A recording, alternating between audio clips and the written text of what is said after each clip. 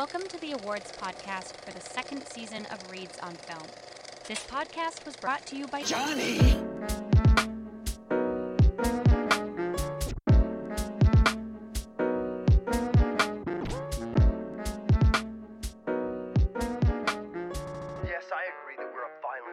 Welcome to Reids on Film's Season 2 Awards, a special Christmas edition to wrap up our second successful season on the Substack, bringing you reviews, hot takes and edgy comments week in, week out.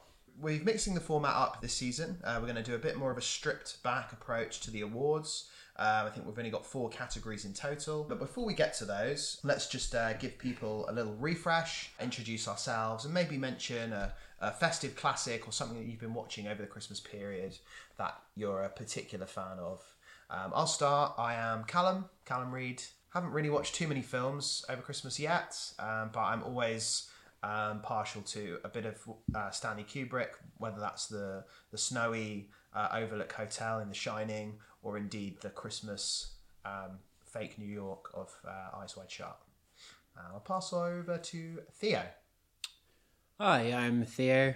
I haven't watched loads over the Christmas period. I recently watched Napoleon. As much as I'm a fan of Joaquin Phoenix, wasn't a big fan of Napoleon. Wouldn't really recommend it, to be honest. Not great. I'll hand over to Nathan. Yeah, I'm Nathan. I can't really think of a Christmas film that I'm like crazy for. Jingle All the Way was pretty good. But what I've been watching, I saw Godzilla -1 in the cinema recently, and I have to say, it did slap. Those Godzilla scenes were like no other big monster scene I'd seen before.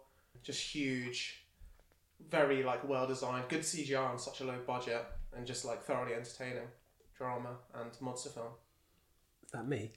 Sorry, over to Father. Hello, I'm Stephen.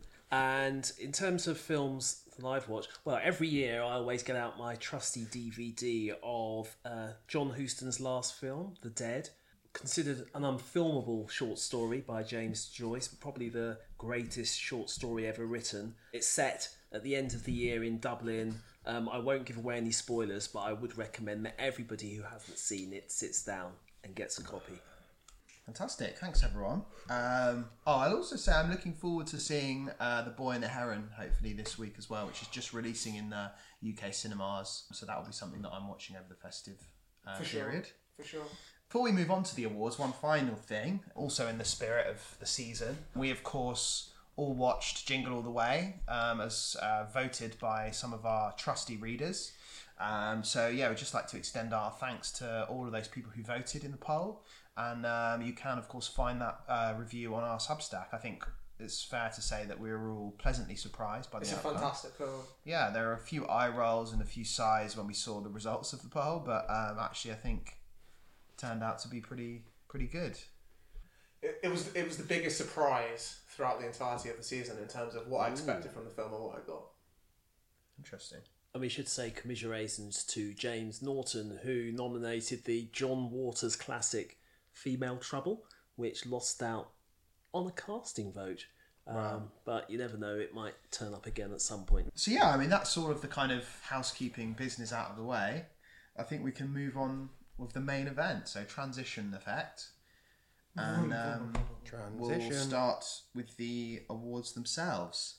Instead of all nominating an award this time and kind of explaining 4 films at once, I think we've kind of collectively all agreed on 4 particular films that we'd like to give our awards to, and then we might discuss some honourable mentions as we go. So without further ado, what are we starting with, Steve? I think we're starting with Best Film, and I think the Best Film, which we all agreed on, sort of won this race by a country mile. It was David Lynch's Inland Empire. Who wants to kick off a discussion about this challenging yet complexing film? Why don't you go ahead, Dad? Had anyone not seen it before, out of curiosity? I hadn't seen it. Yeah. Dad, you famously walked out after 20 minutes when it was on general release. Yeah, you have some explaining to do. So I went to watch it on I remember it was a weekday afternoon. and I was expecting great things, having been a David Lynch fan for a long time. I went to see it at the cinema. There were 3 other people in the cinema, sat down, and there was, all I remember now from back then was that there was a scene where people were speaking in Polish and there weren't subtitles on the screen, and then it cut to a shot of these rabbits, at which point I thought, I'm really not in the mood for this, and walked out. I mean, maybe we should start then with giving it as best a kind of contextualisation of some of the film as we can, which obviously is a challenge. Of course, we would direct the readers to our review of the film, which I think was a few months ago now, maybe.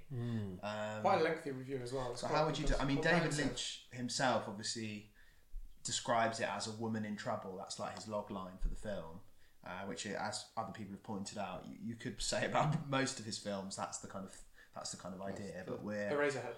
Yeah, we're following Laura Dern, and she is playing a character who I believe is called Nikki. Yeah, that's right. Yeah, And she similar to Mulholland Drive, which predates this film by 5 years or something. Is it 2006 versus 2001? And she's going for a role in a film. We later find out that the film she's going for is based on this not ancient, but an old Polish folklore that's a kind of cursed story. Someone tried to film it in Germany previously, and it went horribly wrong. Loads of people died. And eventually she kind of gets the part, and we kind of watch her kind of descend into this weird world where they're trying to shoot a film, but also sort of her character's world and her world blend into one.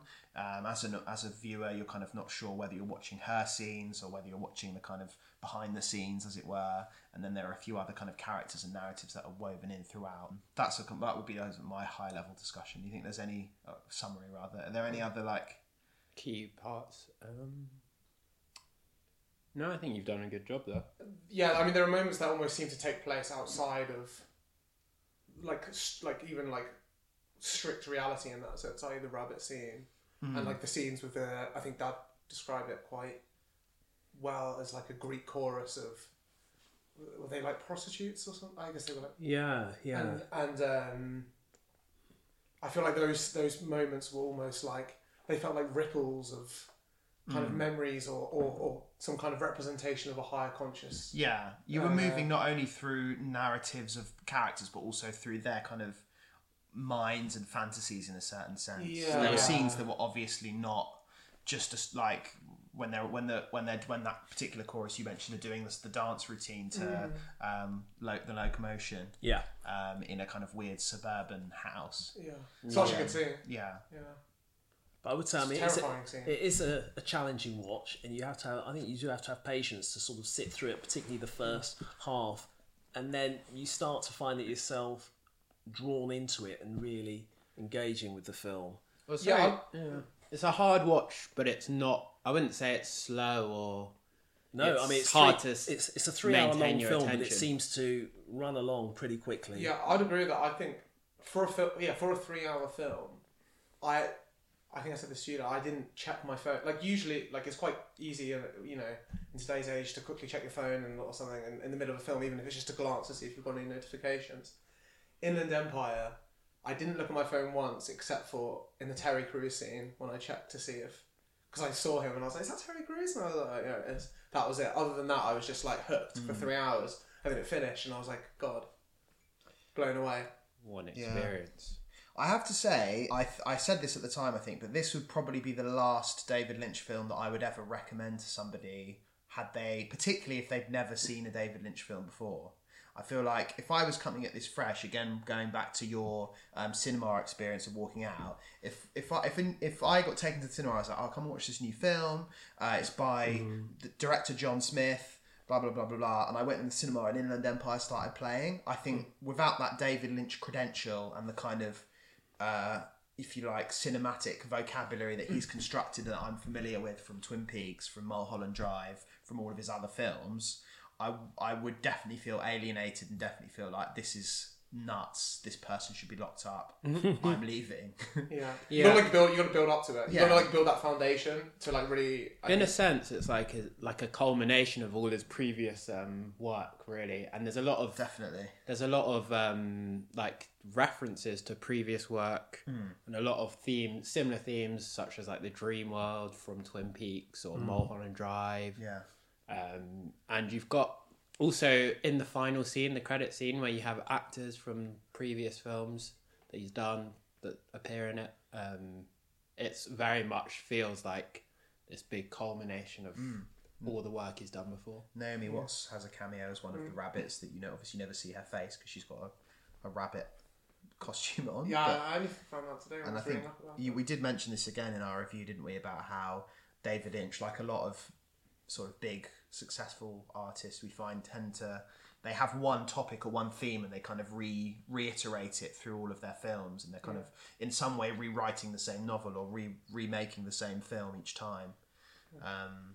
And this feels like a very much kind of culmination. Of course, I mean, is this his last? Well, that's it. I mean, he made this film in 2006, and at the time, I don't think anyone thought that this was going to be his last feature film. But he hasn't made a feature film since then. Obviously, he's made Twin Peaks: The Return, which is, it's avant-garde cinema on television, which is pretty. I think when it comes to Twin Peaks, I mean, it's an exceptional sort of experience to watch.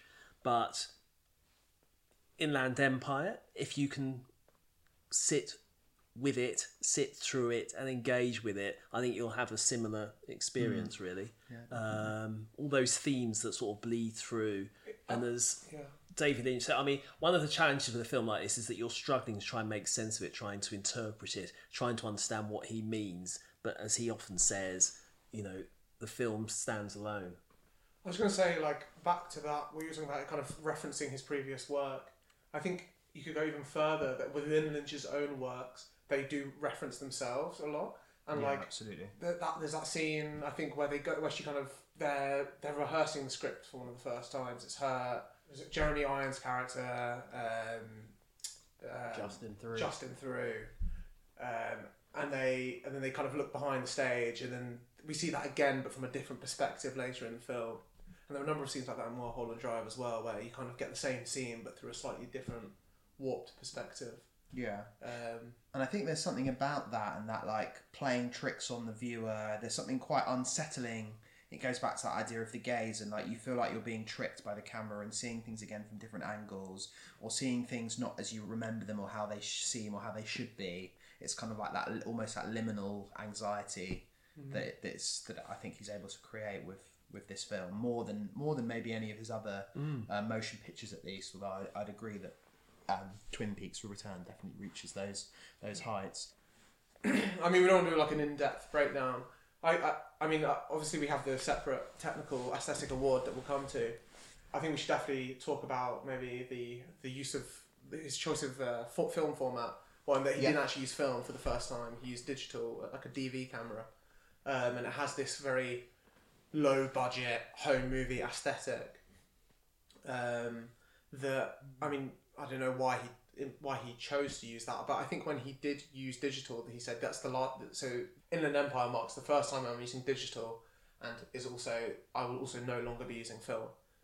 But yeah, I don't know. I just think Lynch often gets, his cinematography skills often get underplayed, and I think he's often behind the camera. And I think Inland Empire, he shot thing as well. He was very much so, in the same way that he manages and organises all of the sound design as well. Yeah. I mean, one thing that does, just my final point that sort of intrigues me about his films is that they're often seen as quite dark and, as I said before, challenging, but there's something also very playful about him that, as you say, with the filming it with the DV camera, just trying out these new tricks which he hasn't used before. I always go back to Orson Welles and Citizen Kane, but I think there's something similar about him just sort of trying these new things, even as he gets quite, he's getting on a bit now, David Lynch, but being quite experimental in the way he... I guess the way I'd differentiate Inland Empire from some of his previous work would be it feels actually more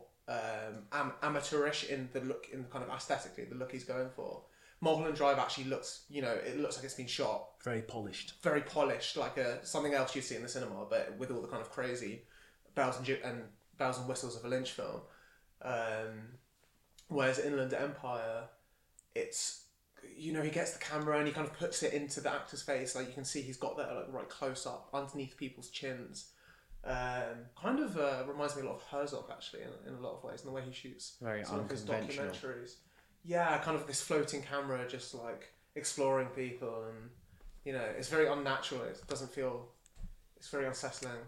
Yeah, I definitely agree. It's definitely a testament to the film that I think we talked about it for all, like the soundtrack, the acting. So Laura Dern, solid performance. The soundtrack was really good, and the cinematography as well was top notch. Yeah, I also think just very briefly on the topic of the soundtrack, there's the Burial sample, which is taken from in Burial's album Untrue, is taken from a short audio clip, which actually we might be able to play in there. I show you light now.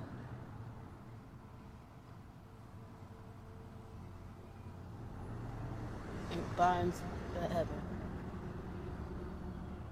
And I think that's quite a good reference point for the kind of sound and aesthetic. I think if I was going to imagine anyone else doing a soundtrack for this film, it would be Burial. It's that kind of like in-between sound, that kind of industrial, haunting, Ghostly. neither here nor there, ghostly, but also kind of slightly dreamy and ethereal. Like spiritual. I think that's a kind of interesting lens through which you could look at this film. Yeah. Obviously, in one of the most iconic moments of the film as well. A really emotional moment in the homeless lady in the street with Terry Crews. With Terry Crews. Are we done now? Yeah. Should we move? Do we want to mention any other films that would be in the conversation for this, or do you think we should just steamroll on? But I think, as I said, we all agreed that Inland Empire won this award by a fair margin. But if it wasn't in the conversation, if we hadn't seen Inland Empire this season or the other film, I mean, I would say, in terms of good and great films, we've seen a fair few this time around. I mean, Chungking Express, I have to say, was one of my particular highlights. I've sort of seen it years ago, but to have that refresh this year was really, really good, actually, a really rewarding watch. Yeah. Yeah. I think I know we discussed this at the time, whether or not it can be considered a rom-com. But for me, when I looked at it, and I was like, a romance about like interweaving narratives and chance occurrences. Like I would say that the kind of themes and ideas that that film is addressing is within that kind of 90s rom-com era, and which is a genre I very much would not be interested in engaging with usually on any level. And I think this is an example of how you can address those themes in quite an interesting and novel way, rather than just filming, it's a wedding and then like someone's sad and then they cheat on their husband and blah, blah, blah. It's like a really interesting way of engaging with those topics that was a bit off kilter. And also I think quite like relevant to today's world in a way, that the kind of exploration of spontaneity and that kind of like in the moment interactions between people is more and more superseded by social media, and you got like dating apps and stuff. People don't often meet through those kind of like chance encounters in a fish and chip shop or wherever they're kind of a lot of that film takes place. I think it's that was a really good film. Another one for me was definitely Joyland, which I think actually was the opening film, the first pick. I'm not even sure who actually picked it. Yeah, it was the opening. But it was very... again, I looked at it and I saw, it's a kind of... I think it's a Pakistani film, right? Yeah. And it caused a bit of a stir there. But I remember looking at it and thinking, family drama, kind of coming-of-agey type thing. Well, I'm not really coming of age, but this isn't the sort of film I usually like. And I just remember being really, floored by how impressive, how kind of emotive and engaging the characters were. You really kind of felt immersed in that little world of their quite small house that they all lived in. I can't remember her name, but his wife, I think was a really standout performance. The kind of main character's wife, in terms of how she kind of felt that she had to support the family, but was also kind of oppressed and held back by the kind of the social structures in which she found herself in. It was a very finely tuned web of character interactions, kind of within the house and outside of it. Yeah. And the kind of conflict that you had in those that kind of multifaceted like love triangle wasn't something that I'd ever seen in film before. Yeah. And also the exploration of those themes of like sexuality and things and discrimination. I was saying like often it wasn't that kind of black and white picture of okay, here's the discriminated against. They're the protagonists of the film. They're, you know, and then we have the villains, those who are discriminating. It was often those who are the victims that become the the ones who are prejudiced. It kind of furthers their own prejudice against themselves and other people. Yeah, I think I'd agree. I think there's definitely there's a very kind of established lens of, particularly I think with LGBTQ cinema and like how those films, particularly Western iterations of that, should be presented or should be filmed, and there are like some famous examples. And I think this film just totally took threw all that out and kind of created a new and interesting way of, I guess, representing those experiences and those narratives. Yeah. I mean, it certainly wasn't an, in quotes, issues movie. It didn't feel like that. And I think one of the things that helped with that is the fact it was just so beautiful to watch. I mean, the screen was saturated with colour. And had this sense almost of magical realism, I think. Should just point out that when it was released, it was banned in Pakistan. But then because of, I think, popular and international support, they were eventually able to release it. It was really, some of the shots, especially when they were like in the alleyways, the lighting was particularly impressive and almost like photographs each shot, each frame. Nice. Any other honourable mentions that people want to address before we move on to our next category? I thought the wailing was quite good point. Good. I thought it was a really good film overall. Another Korean banger. Yeah, it was pretty scary for a horror film, which is always good. I feel like a lot of horror films made these days aren't that scary. It was, the music was really good. It was the climactic scene with it was like really energetic and lively, where you had the spirit and the guy trying to cure. It was like a ritual scene where they were. It was two shamans battling each other, kind of like a psychic battle from two different locations. That was absolutely crazy. And you had the contrast of like the really energetic, lively shaman, animals with like sacrificing really loud, animals. sacrificing animals, like smacking a drum, big drum, and smashing up like totems and waving blades around. And then it would cut between that and the guy who was just like sat in a dark room with like a candle, with his eyes closed, just like saying like a chant.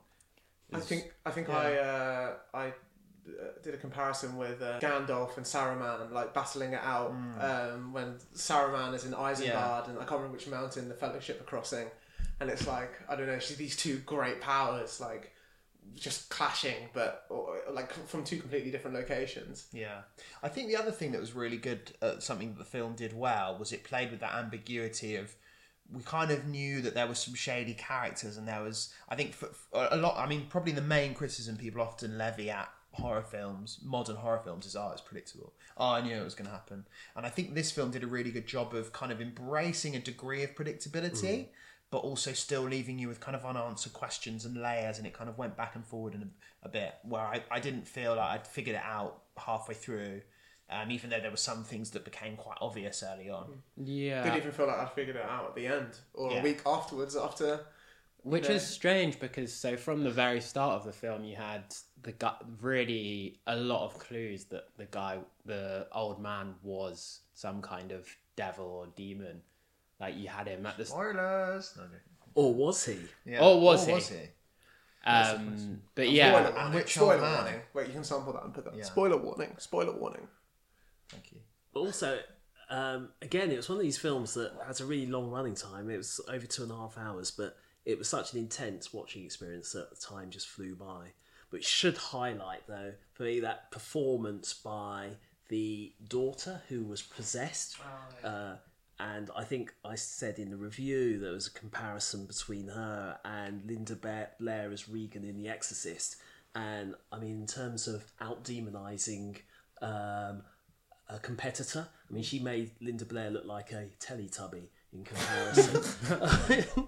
She was so horrific. She didn't need to spin her head. Yeah. Fair enough. Yeah.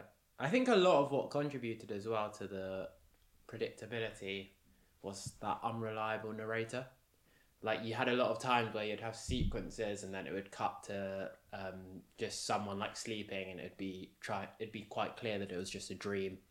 Or that I think there was one part where there was like a sequence with the old man with like red eyes, and he was like eating a human, and then it would cut to a guy telling the story of that scene. So you wouldn't really know what was really happening in the film and what was happening in the film world and what was like a story or a myth or a dream. I think it also gets the award for most infuriating protagonist, because that police officer was just absolutely useless. Which we later found out is a specific trope of Korean cinema, right? The incompetent police officer. It seems pretty common that all the police, they always have this sort of goofy slapstick, or quite commonly. It's either that or just extremely violent and, Yeah. But definitely a film I would say to our listeners, check it out if you haven't. I mean, it's a little bit long. I think it's like 2:45 or 2.5 hours. But it was a really good, exciting, thrilling watch. Flew by, and worthy of the conversation of best film. If we hadn't had such a high caliber of picks this season, who knows? It could have won. Free on Amazon Prime as well. Free on Amazon Prime. Can I say that? Yeah, I think so. Yeah. Amazon, Jeff, if you're listening, please hit us up. Little sponsor. Cool. Well, should we move on? Whenever you come in here and interrupt me, you're breaking my concentration. You're distracting me. So, transition. After our break, we're now going to talk about the next category of Reids on Film Season 2's awards, which is Best Actor. Now, who would like to announce the winner of this category? I mean, we saw some great performances over the season, I think. There'll be plenty of honourable mentions, I'm sure. But sure. Best actor that we landed on was Bob Hoskins from The Long Good Friday. Yes, and what a film it was. I mean, it feels harsh to say he carried the film, because he definitely didn't. But I think the question I always ask for this category is, could anyone replace this person in the film? And I think, although I'd never seen him in any films before, I can't imagine anyone else doing that role and doing it well. Yeah, I mean, he was the centre point of the film. He was the film. In a sense, he did carry it. It was his performance, that kind of... I think it's finding that in-between of a character who's capable of violence and terrible things, but has also got a tenderness and a friendliness with his kind of close inner family and friends. There's a nice, he plays both sides in a way, emotionally. I always found with his performance that he always felt like he was on the edge of exploding, but he never quite reached that line. He never quite exploded in the film, but he was always teetering on that line. And I thought that played a great contrast with Helen Mirren's character, who was very calm and seemed to have everything under control. Yeah, I would agree. I mean, it was one of his breakout performances. I think he'd been on television and done some work on the stage, but then The Long Good Friday, I mean, it was an electrifying performance. And the story itself is one of a sort of tragic arc, and his performance is Shakespearean. I think in the review we talked about this mix of Macbeth and Coriolanus, and he rapidly descends after reaching astonishing heights into this, terrible situation at the end of the film. And I think it was Theo who talked about that final shot, which seems to go on for minutes, but the camera is just focused on Hoskins' face, and you just see him passing through this range of emotions. Interestingly, I think, Callum, you said you hadn't seen him in any other films. I mean, I've seen him before in similar roles, like a film by the name of Mona Lisa, but also he played alongside cartoon characters in Who Framed Roger Rabbit, and he also played another character from a video game. I think he played Mario in in the Mario film. Yeah, Wow. yeah. That's how I need to see. That's a good film. So an actor with quite some range. Not to be confused with the Seth Rogen Mario. Oh no, sorry, Chris Pratt. I think it's, of course, you can't mention his performance without mentioning some of the great one-liners and the humour that's in that film. Of course, the most quotable one for me is the line when he finds out from one of his henchmen, or the guy working in the where this murder takes place. He gets told, "Oh, don't worry, the body's been taken out in secret. It's been we sort of smuggled the body into an ice cream van, and it's been taken away to be buried." And then Harold, to keep it all incognito, they're going to collect the body in an ice cream van. There's a lot of dignity in that, isn't there? Going out like a raspberry ripple. And it's just like, it's in this moment, because before that he's kind of reflecting on, I think it was one of his friends from when he grew up, or like someone he's known for years and I've trusted, and he's been murdered in cold blood, and then he just suddenly breaks that tension with a fantastic one-liner. A standout performance for me. I think the script in the film was very good. And especially his lines when he was talking to the American gangsters, and he said, what did he say? When he's getting worked up, and he says something like, he calls one of them a long streak of paralysed piss. Yeah, that was one of the great lines for me. He kind of represents, in a way, this kind of vision of like a utopian Britain and a future of a European Britain, and particularly in the context of those Americans, where he's sort of saying, we've got, Britain has all this culture, and all you've got is frankfurters and hot something dogs. Hot dogs. A little bit more than the hot dog, know what I mean? Yeah, exactly. And there's something definitely.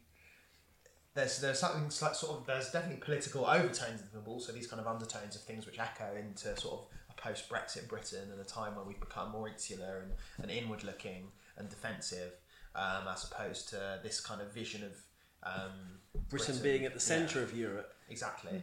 And I think we also make comparisons to almost like a Mick Lynch type figure in that respect. That's the kind of vibe that Bob Hoskins gives off in this film. But yeah, I just think there's so much depth and so many layers to this film that I didn't expect, having just seen the trailer. He's a very likeable character, for sure. Yeah. But also, as an actor, I mean, it's an amazingly convincing performance. I mean, he makes a couple of bravura speeches where he's talking about his visions for the Docklands, and they show how, at that time, this was 1980, it was still a wasteland. It wasn't the Docklands that we know it in the centre of London today. And he is, in a way, predicting the rise of Canary Wharf and all that followed. Nice.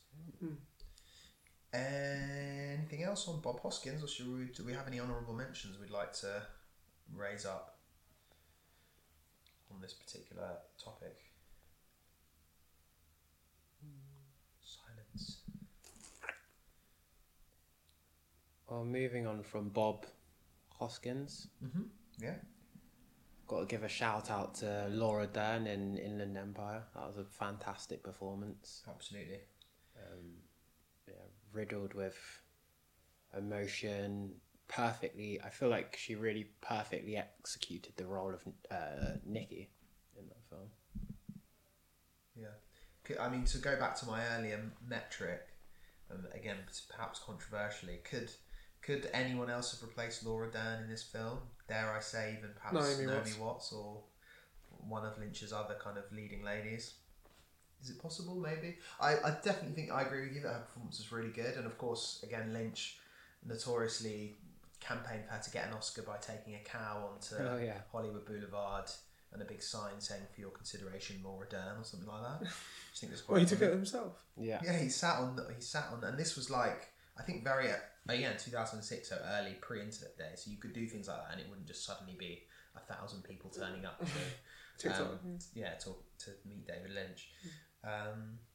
But yeah, I totally agree that she should be in the conversation. Obviously, we've talked a bit about Inland Empire already, so is there anything else anyone wants to add on Laura Dern or well, I mean, I think Late Spring was one of my favourites from the season. I think it met with fairly mixed reviews from the group, but there were two outstanding performances from the lead actors in that film who were faced with Ozu's static camera. I mean, their names, I should mention them, Setsuko Hara and Chishu Ryu.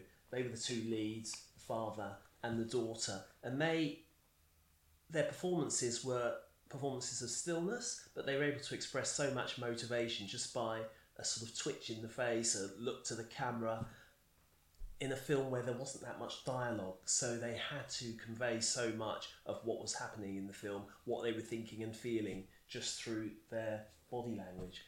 And I was really impressed by that. I guess on the topic of conveying emotion through body language, it would also be worth considering. Again, his name Takeshi. Takeshi Kitano, Kitano, who was also directing the film. Yeah, and editing, and does the all of the artwork. Wow, an auteur. I think especially the sort of first half of that film, he barely says a word. There's scenes where he I don't even think he speaks. I think one in particular where he's talking to one of the gang, one of his fellow cops, widow, and the whole scene is her talking to him, but he has so much presence in the scene, and the fact he does that without any words, I think is very, very much very impressive performance from him. Well, speaking of performances with little to no words, a hidden gem, I would argue, from this season, which hasn't come up so far, is Divine Intervention, which I actually thought, I know again, initially it was controversial in terms of just in general, how much people enjoyed the film, but I thought that performance, which again I think was a Palestinian filmmaker, I can't remember his first name, but his surname's Suleiman, isn't it? Mm-hmm. His performance, I thought, in Divine Intervention was really good. I'm not sure what it is about that kind of like quite sort of static, non-verbal. Often, like I think it was people who enjoy the film, sort of referred to him as like a Buster Keaton, almost stone-faced type performance. I don't know what it is that's appealing or interesting about that. Is it the fact that it kind of gives you space as a viewer to kind of project your emotions onto the character, or why is it that we find performances interesting where they aren't as like doing all kind of crazy things with their faces? Because obviously those kind of performances have their place, but maybe it's exactly that. It allows you to place yourself within that character, similar to in a lot of video games. They have that, don't they? The kind of very understated. The sort of protagonist who is of very little words. Your kind of Red Dead Redemption, Master Chief, or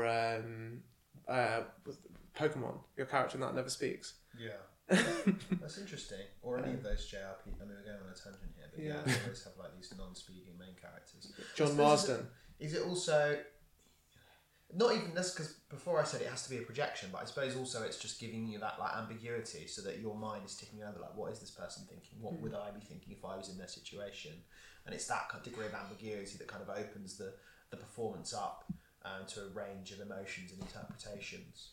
It makes you. I think it makes you as a viewer really have to work in trying to read what the character is thinking or trying to convey. I mean, all of his films, with the exception of the last one, he's remained mute in them. There are obviously films which are political, set, in both Palestine, in the occupied territories, and in Israel. And I think it was in his last film called It Must Be Heaven that he utters his first spoken words in the film. He says, "I am a Palestinian." And that's Elias Suleiman, I should say. A little addition to what I mentioned earlier. Yeah, I really enjoyed that film. Thought it was a good performance. Bit of a weird one, curveball, but yeah, I thought it was good. Small mention. Any other standout performances, or are we happy to move on to award number 3? I think we go. Happy to move on. Our next award is for Best Cinematography. Now, we did have a little bit of a back and forth on sort of what we wanted this award to encapsulate, what we wanted it to mean. Cinematography can sound a bit sort of airy-fairy, a little bit nondescript, non-committal. I think there's a degree to which we want it to be quite open so that we can talk about and integrate a few different things into this award for the sake of brevity. But I don't know, maybe if I hand over to you, Nathan, as our resident member in film, to talk about what cinematography means in the context of this award. Yeah, I think in the context of this award, we want it to really talk about the aesthetics and of the look of the film, including the editing, the cinematography, i.e. the lighting and the framing, and then also the mise en scène, what's in the frame, the set dress, maybe even the kind of look, the costumes and things of what people are wearing. I think, are we all agreed on that? I think that's kind of the I think that's what the we're going best. for. Yeah. So who would like to present this award? Ad, would you like to? So, the award for Best Cinematography goes to Bernardo Bertolucci's The Conformist. I was really impressed. I hadn't seen The Conformist before, but it fitted for me with much of the grand Italian cinema that I've seen before from other directors, who none of whom are springing to mind at the moment, but like Visconti and Sorrentino, Fellini. where you get Federico Fellini, where you get this sort of really lush cinema screen or frame, sort of dripping with opulence, rich colours, really sensual. And we saw that very much so with The Conformist. But what was interesting is that they were marrying that aesthetic with a very political film, with a man who is rising to become a figure in Mussolini's fascist state. And the way they use both the framing, and I guess we'll talk a bit more about this, but switching from at times what was a very noirish sort of expressionism to, again, this sort of really sensual, almost taking us back to Caravaggio, where you have this contrast between light and dark, and using that to signal what was happening in the film I think it was really very impressive. I think what was interesting about this film in particular, I mean, going back to, you mentioned a couple of different directors there, Italian directors. I think for me, what I liked about this film was there was a bit of tension in terms of the opulence versus obviously it's a film that's about the fascism and the mindset of people who exist within a fascist structure. I thought it was interesting that there was a degree of tension between those two states. So it wasn't, sometimes, for example, to take a couple of examples from Fellini, so that I think there's a film called AmeriCorps, and then of course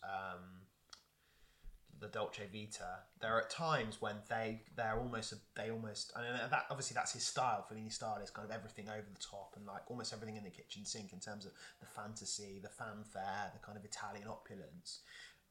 It can be a bit unnuanced in that sense, whereas I think in this film it was really interesting how you kind of had one from the other. You had these scenes that were almost, and again I think there were comparisons drawn to The Godfather, which you don't think of as being this super opulent film. It's kind of moments where you're in street corners, or that final scene in the forest in The Conformist where it's very kind of like austere and a bit almost bleak, but then you do also have these kind of grand moments of opulence as well, and I think that tension for me is what kind of carried a lot of the film and made the cinematography so impactful. Yeah, I think the sort of aesthetics of the sets as well, they were so well put together. You had these kind of very dynamic frames, so full. When you're just watching the picture and there's so much going on. I just think it was like so well crafted and so well put together. And again, I think the lighting helped with that. You had these scenes with sort of high contrast, shadow and light.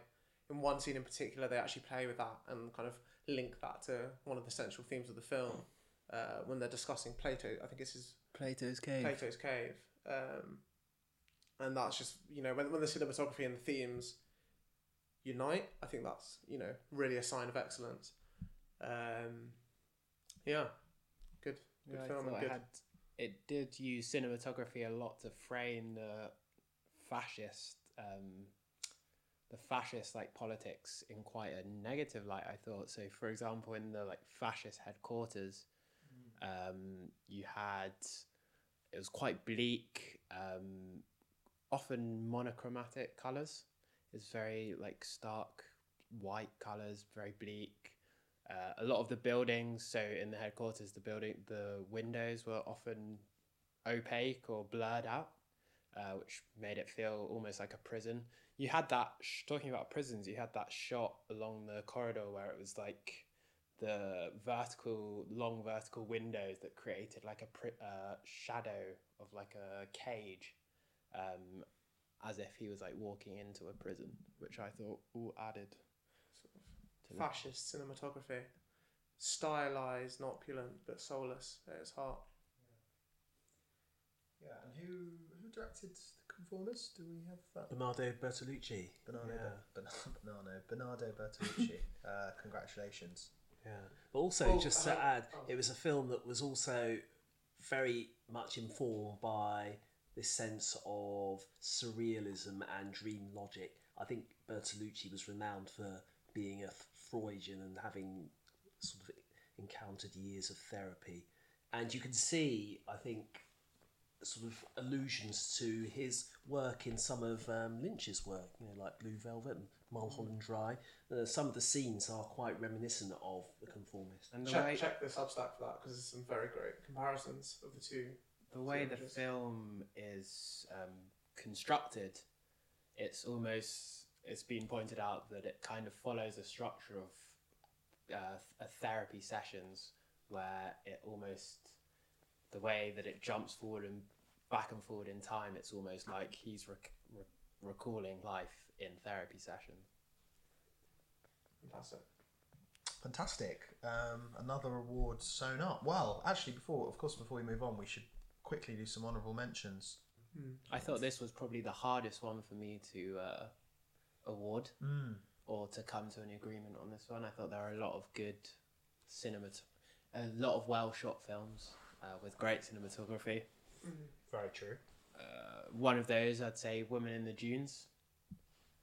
Really good cinematography, and I thought that it really made the film. For example, how it was all about how the sand kind of was anthropomorphized, even to create it almost became its own character through the way that it was shot, and how it was almost acting as a character to keep the protagonist from escaping the pit. That he was. It was the antagonist almost. The sand film. Yeah. Anakin Skywalker's nightmare. Yeah. Wow, we'll I don't like sand. It's coarse and rough and irritating. No, I think Woman in June. It's just we were talking about the award being about the sort of combination of all the sort of the cinematography, the light, and the set dressing. I think that Woman in June film had a very distinct aesthetic that's kind of stuck with me, and when I think back to watching it, I can really place myself within that world. Yeah. And it was quite a long film. I think like 2 hours and a half. I want to say it was pushing. It was definitely pushing that kind of longer feature length. But despite that, it was all set in one location, and I think because of that kind of length of time you spent within the film, you really did feel kind of drawn into that whirlwind of sand and dust and grit and trapped. You had a lot of really extreme close-ups as well, of like the skin, the sand, or like covering their skin. Yeah, which made it really feel quite gritty. And I remember thinking that at the time. There's something so visceral about the sensation of sand on your skin or sand in your socks after you've been to the beach. Sand in your mouth. Seeing it, seeing it on the screen, it did make me it made my skin crawl a little bit. And it's such a creative way of doing a kind of horror-y, thriller-y component to a film, which obviously totally isn't that in a sense, but there was that kind of lurking threat was always there. Punctuated very well by the sound effects. There was a very particular sounds they used for the sand, and those shots with the sand on the skin, where you had this. I don't know if it was It was one of those ones where it kind of bled into the soundtrack itself. These very particular pinpoints that you could just feel the sound. Good film that. One of the things that really impressed me this season, though, was the films that we saw that were debut feature films by a number of directors, and how impressive they were with their use of cinematography, but also editing. I mean, we've already mentioned Joyland, which was, as I think I've said, a beautiful film to watch, but also Neptune Frost, a very different film, but a striking, love or hate the film, but a very striking visual tone. And then a film which I don't think we as a group rated that highly, but it was a very impressive film to look at. The film, was it Hagazusa? And again, that was a debut film as well. But Some striking images again.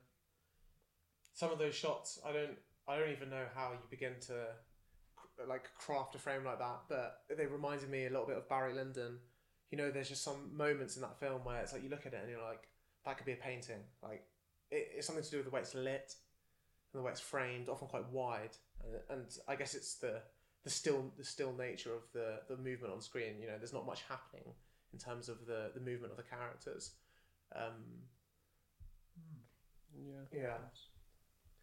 I guess in a similar vein, the Ozu film that had great framing. Again, every frame kind of like could almost be a painting. You had some really iconic shots in there. That definitely deserves a mention.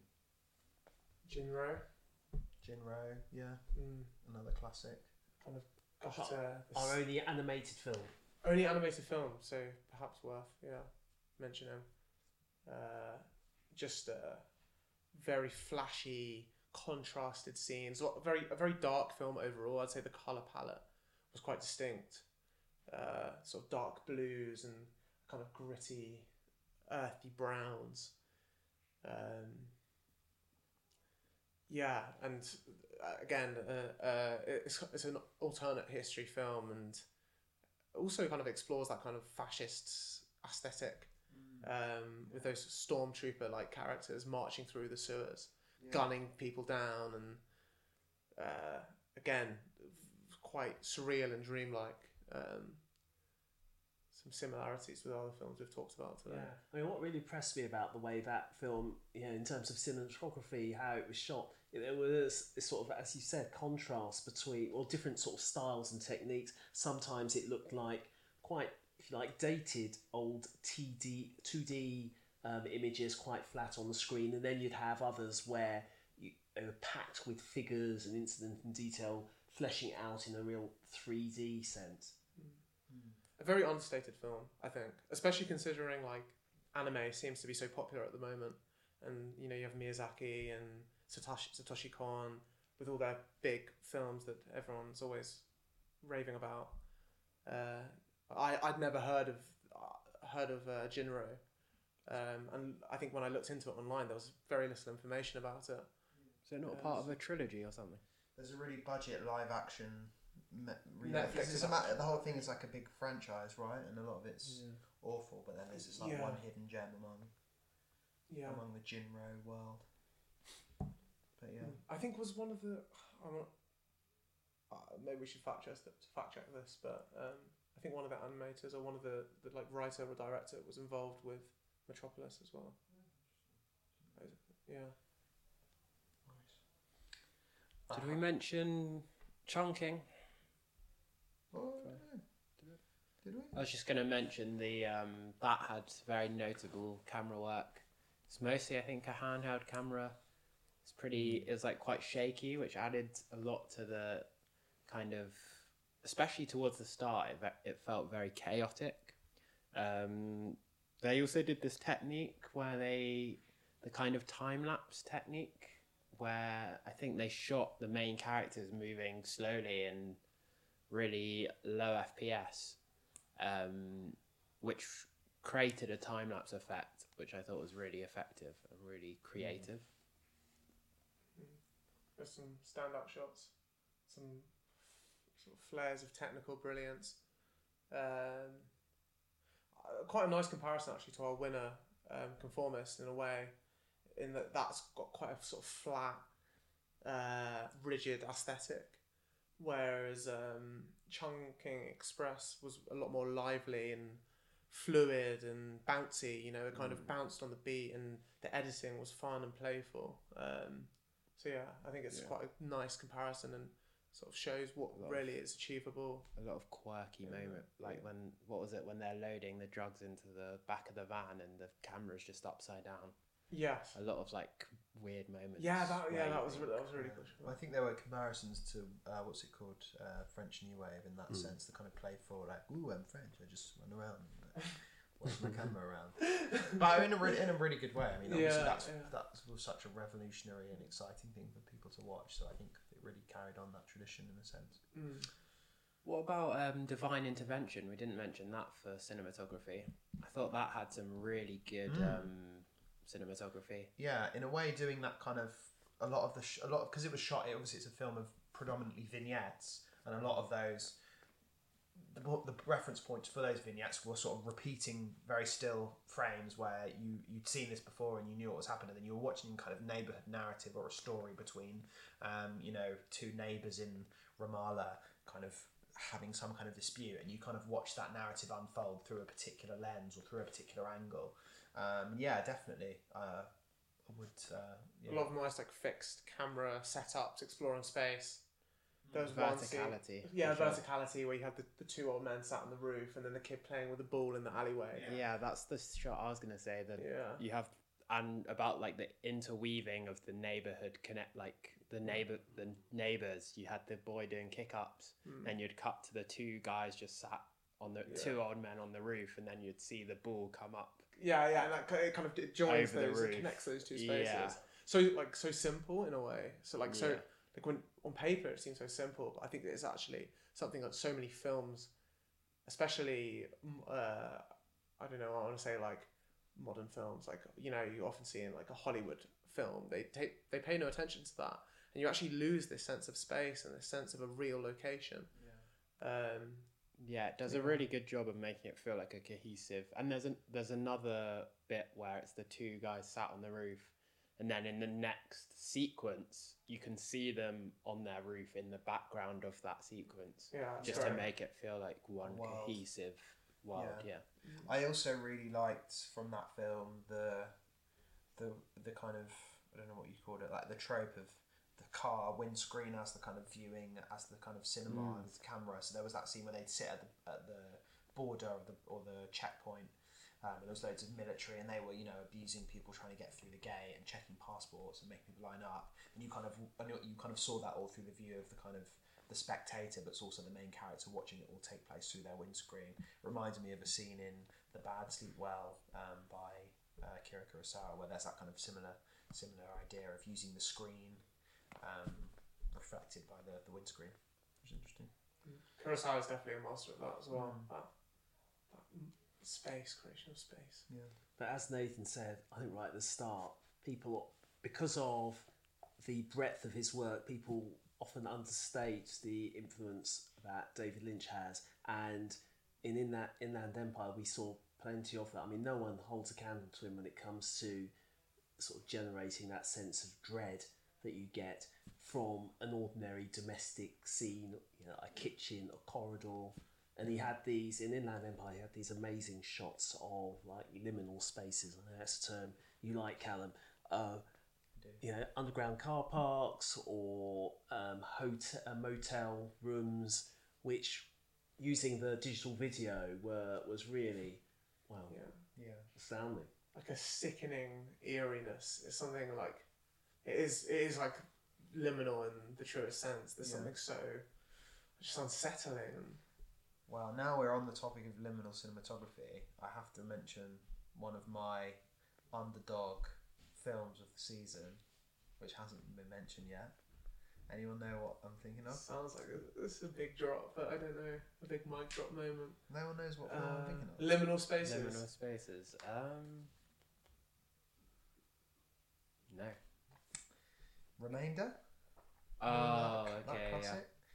I mean, I actually think for cinematography, and particularly when we're considering things like costume and sets, there was something so interesting about the way the film was following this guy who basically has loads of money, and he kind of tries to reenact these dreams and fragments of memory that he has, and he's constructing it. He buys this whole mansion, and he pays actors to come and wear those like weird bank robber masks and cook their bacon to smell exactly as he remembered it, and he like recreates these scenes, and some of them feel so kind of like it's this combination of real and unreal, and you're unsure kind of what specifically he's trying to achieve, and there's a sense of like a fleeting dream that he's trying to latch onto, something that's quite inexplicable, and he's kind of retracing his steps. And I really like that film from in terms of cinematography as well. Yeah, I thought although it had its issues, I really liked how it was almost fourth wall breaking, or kind of like in a sense deconstructing cinema,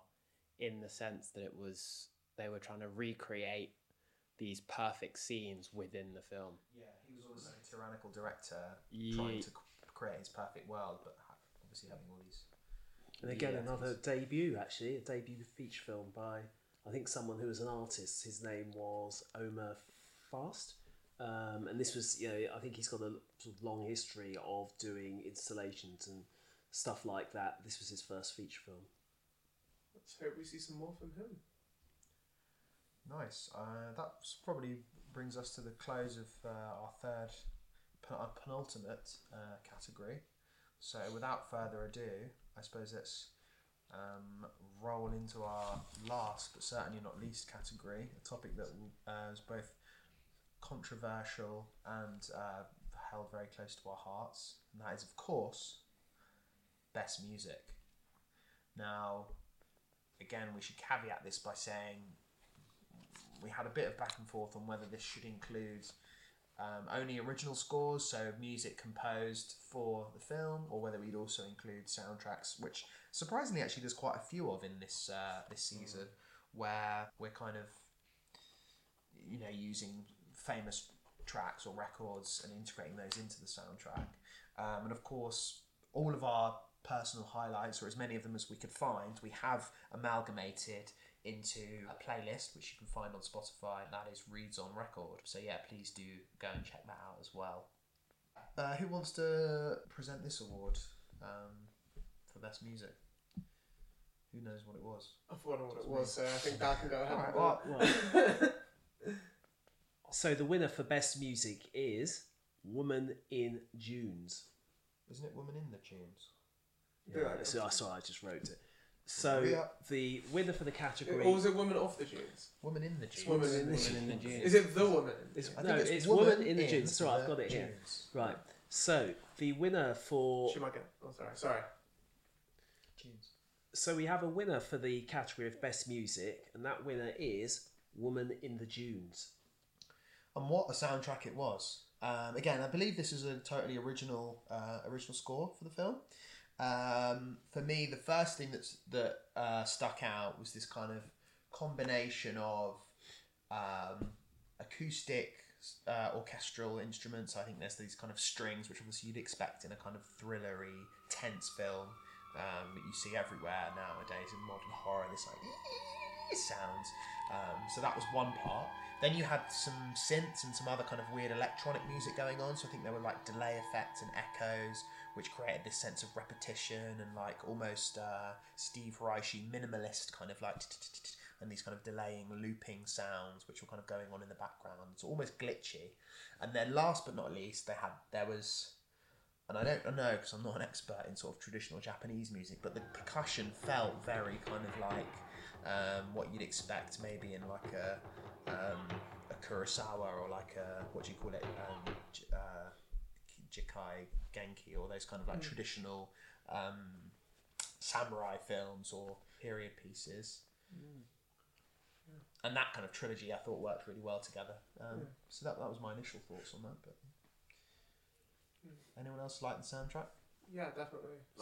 Ambient horror with that, with a very Japanese sounding aesthetic. So.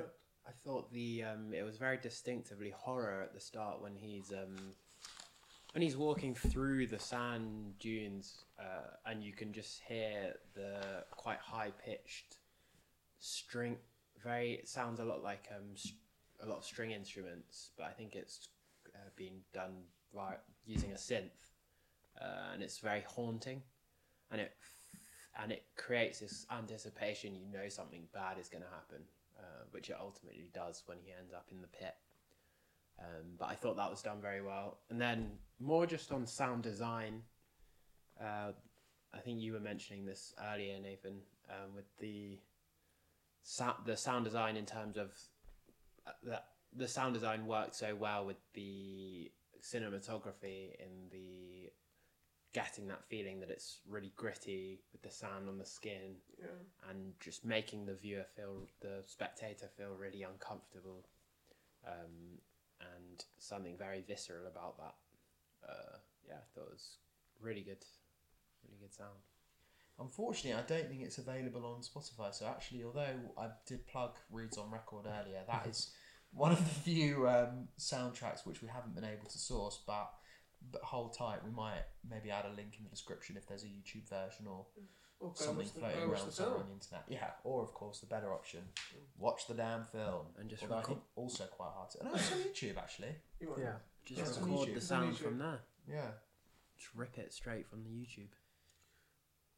Now, if we're talking about music, there's only one film that I wanted to talk about, really. And although it was controversial at the time because there was a debate about whether this counts as a feature film or not, although I would say it's inarguable that it's a concept film it is. The film I'm talking about is Amazing Grace with Aretha Franklin. And if we're here for the music, I think that's where the conversation stops. It was an amazing experience to watch. It was basically Aretha Franklin goes back to basics, unplugged. She's in a downtown Baptist church singing with a choir,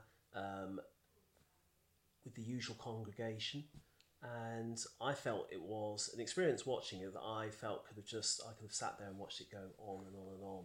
And we spent quite a lot of time debating this, and if you look back at the review, you can see different opinions about this film reflected in the scores, but I would basically follow up with I think it was Marvin Gaye's comment about this film. It was Aretha Franklin's singular masterpiece. Look, I think there's a valid discussion to be had about no one's saying it's not a film, but Nathan took a more radical position that it's not a film at all, and I think to talk about it in the same way you would talk about, for example, I don't know, any of the other films he talks about, Women in the Dunes, or The Winner. It's just a whole different ballpark, and so I'm totally happy to accept that her performance is incredible. Actually, controversially, the eponymous track, Amazing Grace, I didn't like that much. I thought there were some better songs. It was a bit like she did the thing where you sing Amay, and then it was like everyone clapped and there was a long pause, and it just took ages. And by that, I think that song came about an hour. What did she do? She did that thing where she just did she let the crowd running for 20 minutes. That's called gospel music. I think you need to. Yeah, but It I goes, need to give it you a goes bit of like, an education. Amazing Grace, but like she just went off the beat and just went mad on a marathon. There was no timing. Anyway, I'm not going to criticise their singing because obviously it's brilliant, it's fantastic, everyone's vibing, it's a good crowd. But like, it's not it doesn't feel like. I think what we talked about and what the crux of the discussion was how much are we crediting the performance versus the filming of the performance, and those are two separate things. So I would give her performance in that an 8.5, 9 out of 10. Fantastic. 8.5. Why not 9? Well, because of the reasons I've said. But anyway, the person who filmed it, like the actual filming, like I feel like that's what we should be judging it on. We can't just say, well, it's Aretha Franklin, it's amazing, the film's a 10. That's not fair. Because we should be judging the film on its merits. I'm not making the case that this film is the best film of the season. I'm talking. I know. I'm just talking about it as a musical experience in the category of best music. Yeah, and I would say it is. It's there to be considered. Yeah, I think it deserves a mention. Oh, absolutely. I completely agree. I think it deserves a mention. It's definitely not a soundtrack, is it? Let's put it that way. It's not a soundtrack. It's not a soundtrack. No. And also, it was recorded, right? If there's some, we have some facts about the actual album itself. Did it do really well? Did it sell? Was it? Yeah. She recorded this was her like live gospel, and it was like greatest selling gospel album of all time, I think. And that's the recording that you're hearing. Yeah. So I mean, there you go. Best gospel I've ever heard. Maybe best soundtrack, best music for a film. Maybe not. But yeah, big up Aretha. Any other soundtracks? Go off Queen as the kids Any say. other soundtracks anyone wants to nominate? I mean, we talked a little bit about sound in the beginning with Best Film in an Empire. That kind of textbook David Lynch signature industrial noisescape, weird sounds, radiators being hit with spoons, iron boards being knocked over, and wind. Like what more could you ask for? From a film by David Lynch than that. The cathartic Nina Simone finale. Yeah, I mean, and that is quite interesting for a David Lynch feature film. I mean, he did much the same with Blue Velvet, where he brought in old records for the soundtrack, but not so much in Lost Highway or Mulholland Drive. No, that's true. No, that was a great soundtrack. Whereas here, I mean, we've got Nina Simone, we've got The Locomotion. Beck. Yeah. Trash. I never liked that, but that's not here or there. And interestingly, this season in particular, so I would say that last season I had more of a tough job with the original score category, and I don't want to go too much back into the archives, but it felt like in this season there are a lot more copy and paste jobs. So Chungking Express also had that classic California Dreamin' bit. Nina Simone, obviously, in Inland Empire. Was there another one as well? Maybe it's just Amazing Grace I'm thinking of, where they're kind of using non-original music. But I think in the last season there were more kind of big soundtracks where I was like, oh wow, we had what's his name, the guy who did Crimes of the Future and a couple of other ones. He kept appearing, and I think that's an interesting distinction to make, and something again that I think we did mention previously. But the difference between a score that's made specifically for the film versus one that's using, and certainly, and I think there's crossover as well, you know, because it's like, I mean, I think at the end of the day, if they're being selected and it's the kind of position that they're, you know, the context in which they're used, is so significant. And hearing Nina Simone's Cinnamon at the end of Inland Empire, I'd heard that song, you know, numerous times before, but it put it in a completely different light to me. Yeah, it's funny because it almost got ruined by, I think it was an iPhone or an iPod advert in the 2010s. David Lynch just running in to clutch it. But when it came on, and I remember that now, but at the time watching the film, I'm not thinking of that. I'm purely immersed in the Lynch world. So yeah, maybe we could do that for some of the other like songs that have been done to death of adverts. Yeah. What's that one in the Lloyd's TSB? Is it the one that they always use? It's like I don't know what it's called. I don't know the name of the song. I just know it's the Lloyd's TSB.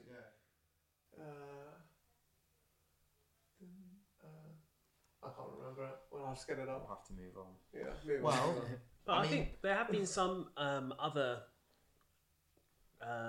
great pieces of soundtrack and scoring. So the theme from Long Good Friday springs to mind. I mean, that's classic. Anybody who's seen that film back in the day, as soon as that soundtrack comes on the radio, they'd recognise it. That sort of announcing Harold Shand or Bob Hoskins' presence. Mm-hmm.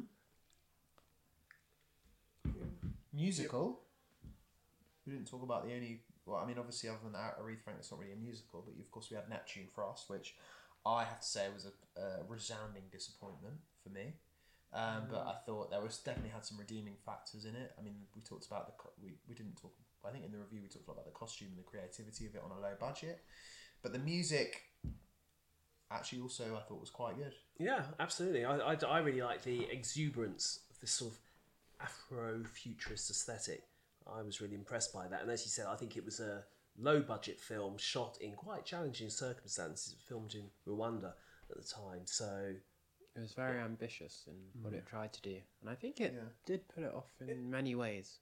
I think it had some glimpses. There were some glimpses of something really great there, but for me, it just felt too incoherent for me to actually care about what was going on screen. What about the music specifically? Oh, sorry, we're on the best music category. Sorry. Because for me, like, it was some good kind of vibe. There were a couple of good tracks. I don't really particularly remember the soundtrack, to be honest. The opening soundtrack, because obviously he's working in some kind of coltan sort of technology harvesting mineral mine, and that really reminded me of not only the classic sort of Les Mis when he's a prisoner, 24601, look down, and he's pulling the ropes of the ship. Oh, yeah. But also, of course, from last season where you have that kind of industrial musical. What do you call that song? Bjork. What's the film called? I was thinking To the Waves, but all the waves, but that's Lars von Trier. Yeah. The woman in Dancer in the Dark. Dancer in the Dark. Wow. Oh, I mean, a well, pretty random title, but yeah. Well, I mean, it reminded me of that in a way, because it was like they were mining, and then all of a sudden they started mining in time, and then there was a drum over the top of it. Yeah. That Bjork film, Dancer in the Dark. Yeah, I thought that. Yeah, it really had echoes of that and Les Mis. And again, I'm not normally those kind of films / musicals can be sort of shaky ground. I think they can quite quickly. It's like when it's like everything's going fine and then it suddenly switched to that kind of musical number. Yeah, kind of like Doctor Who the other day, actually. But yeah, exactly. That's a classic example of how not to do it. So, random musical into it, everyone starts singing. The Goblins. Yeah. Did you watch it? You didn't watch the new Doctor Who Christmas special? Is this for the podcast? It all seems. I think we've sort of drifted off a bit. Don't worry. But yeah, so should we wrap up then? Is there any other kind of honourable mentions for the best music? I'd like to see more Afrofuturist films. Yeah, I think the aesthetic's so cool, but like, yeah, no one's making them. And games, TV shows. As you said, Nathan, what I liked about Neptune Frost was that ambition and trying to do things in quite a radical way, which even though, let's take... Dance in the Dark. Chicken Run. Toy Story? No, Disney Marvel film. Doctor Who. Oh, you're talking about Black Panther. Yeah. So if we look at a film like Black Panther, although that was considered to be ambitious, it was still very much within the constraints of the Hollywood Marvel system. Yeah. Whereas Neptune Frost, they were really, I think, trying to do something very different. Amen. Yeah. No, I think that's why I said disappointing at the beginning, because I was like, I saw the trailer, I read it, and I was like, oh, Afrofuture, no, we don't normally get this, it'll be fun, musical, cool looking costumes, and then I got there and it was like I said, like being in a year 6 play, I'm a robot and I've got a polystyrene cup stuck on my head. Oh, I think that's a bit harsh. Very harsh. No, actually, my issue with it was not even that. I didn't really mind some of the low budget costume additions. I thought the CGI was fine and the costumes for the most part looked good in my opinion. I thought that like actual aesthetics, and again, some of you could see the sort of the creases in the green screens in some places. Really? But for me, it was more just the narrative. I could not follow it. I felt like I was falling asleep. You need to watch it again then. Really? Well, I didn't think it was that complex, the narrative. No, I just couldn't get on board with it. I felt like I was Yeah, I don't know. Yeah, maybe I need to watch it again. Sometimes, Sometimes a second viewing can open the doors. Yeah. I mean, again, I think we're talking about a film that's possibly free on Amazon Prime Video. So if any of our listeners takes their fancy, please do check it out. If only for the kind of interesting, slightly off the wall approach to the musical sci-fi genre. It's better to try and fail than not try at all. Sometimes, yeah. In the case of... Not that it failed, but I guess, Yeah. It's good to see something different. Yeah. And try and do something different. Well, thank you for joining us today on this very warm winter evening to discuss what's been, as I said earlier, a very successful season. We'll be starting up, I think, very soon in the new year with a pick from myself. And yeah, this is a year of Reids on Film. So yeah, thank you to all of those people that have been tuning in on our Substack, on Twitter, following us on Spotify, or just listening to these podcasts. Thank you very much. Happy New Year. Yeah, Happy New Year from me. Thank you. There's no simple answer to that Goodbye, question. everyone. Bye. Cheerio!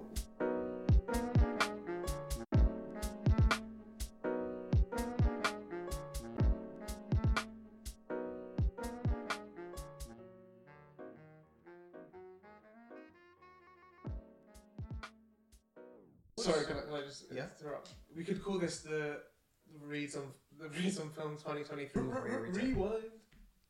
Okay, so Rewind. transition. Rewind. So the next category for Reids on Film Season 2 awards. Sorry, can I just interrupt? We could call this the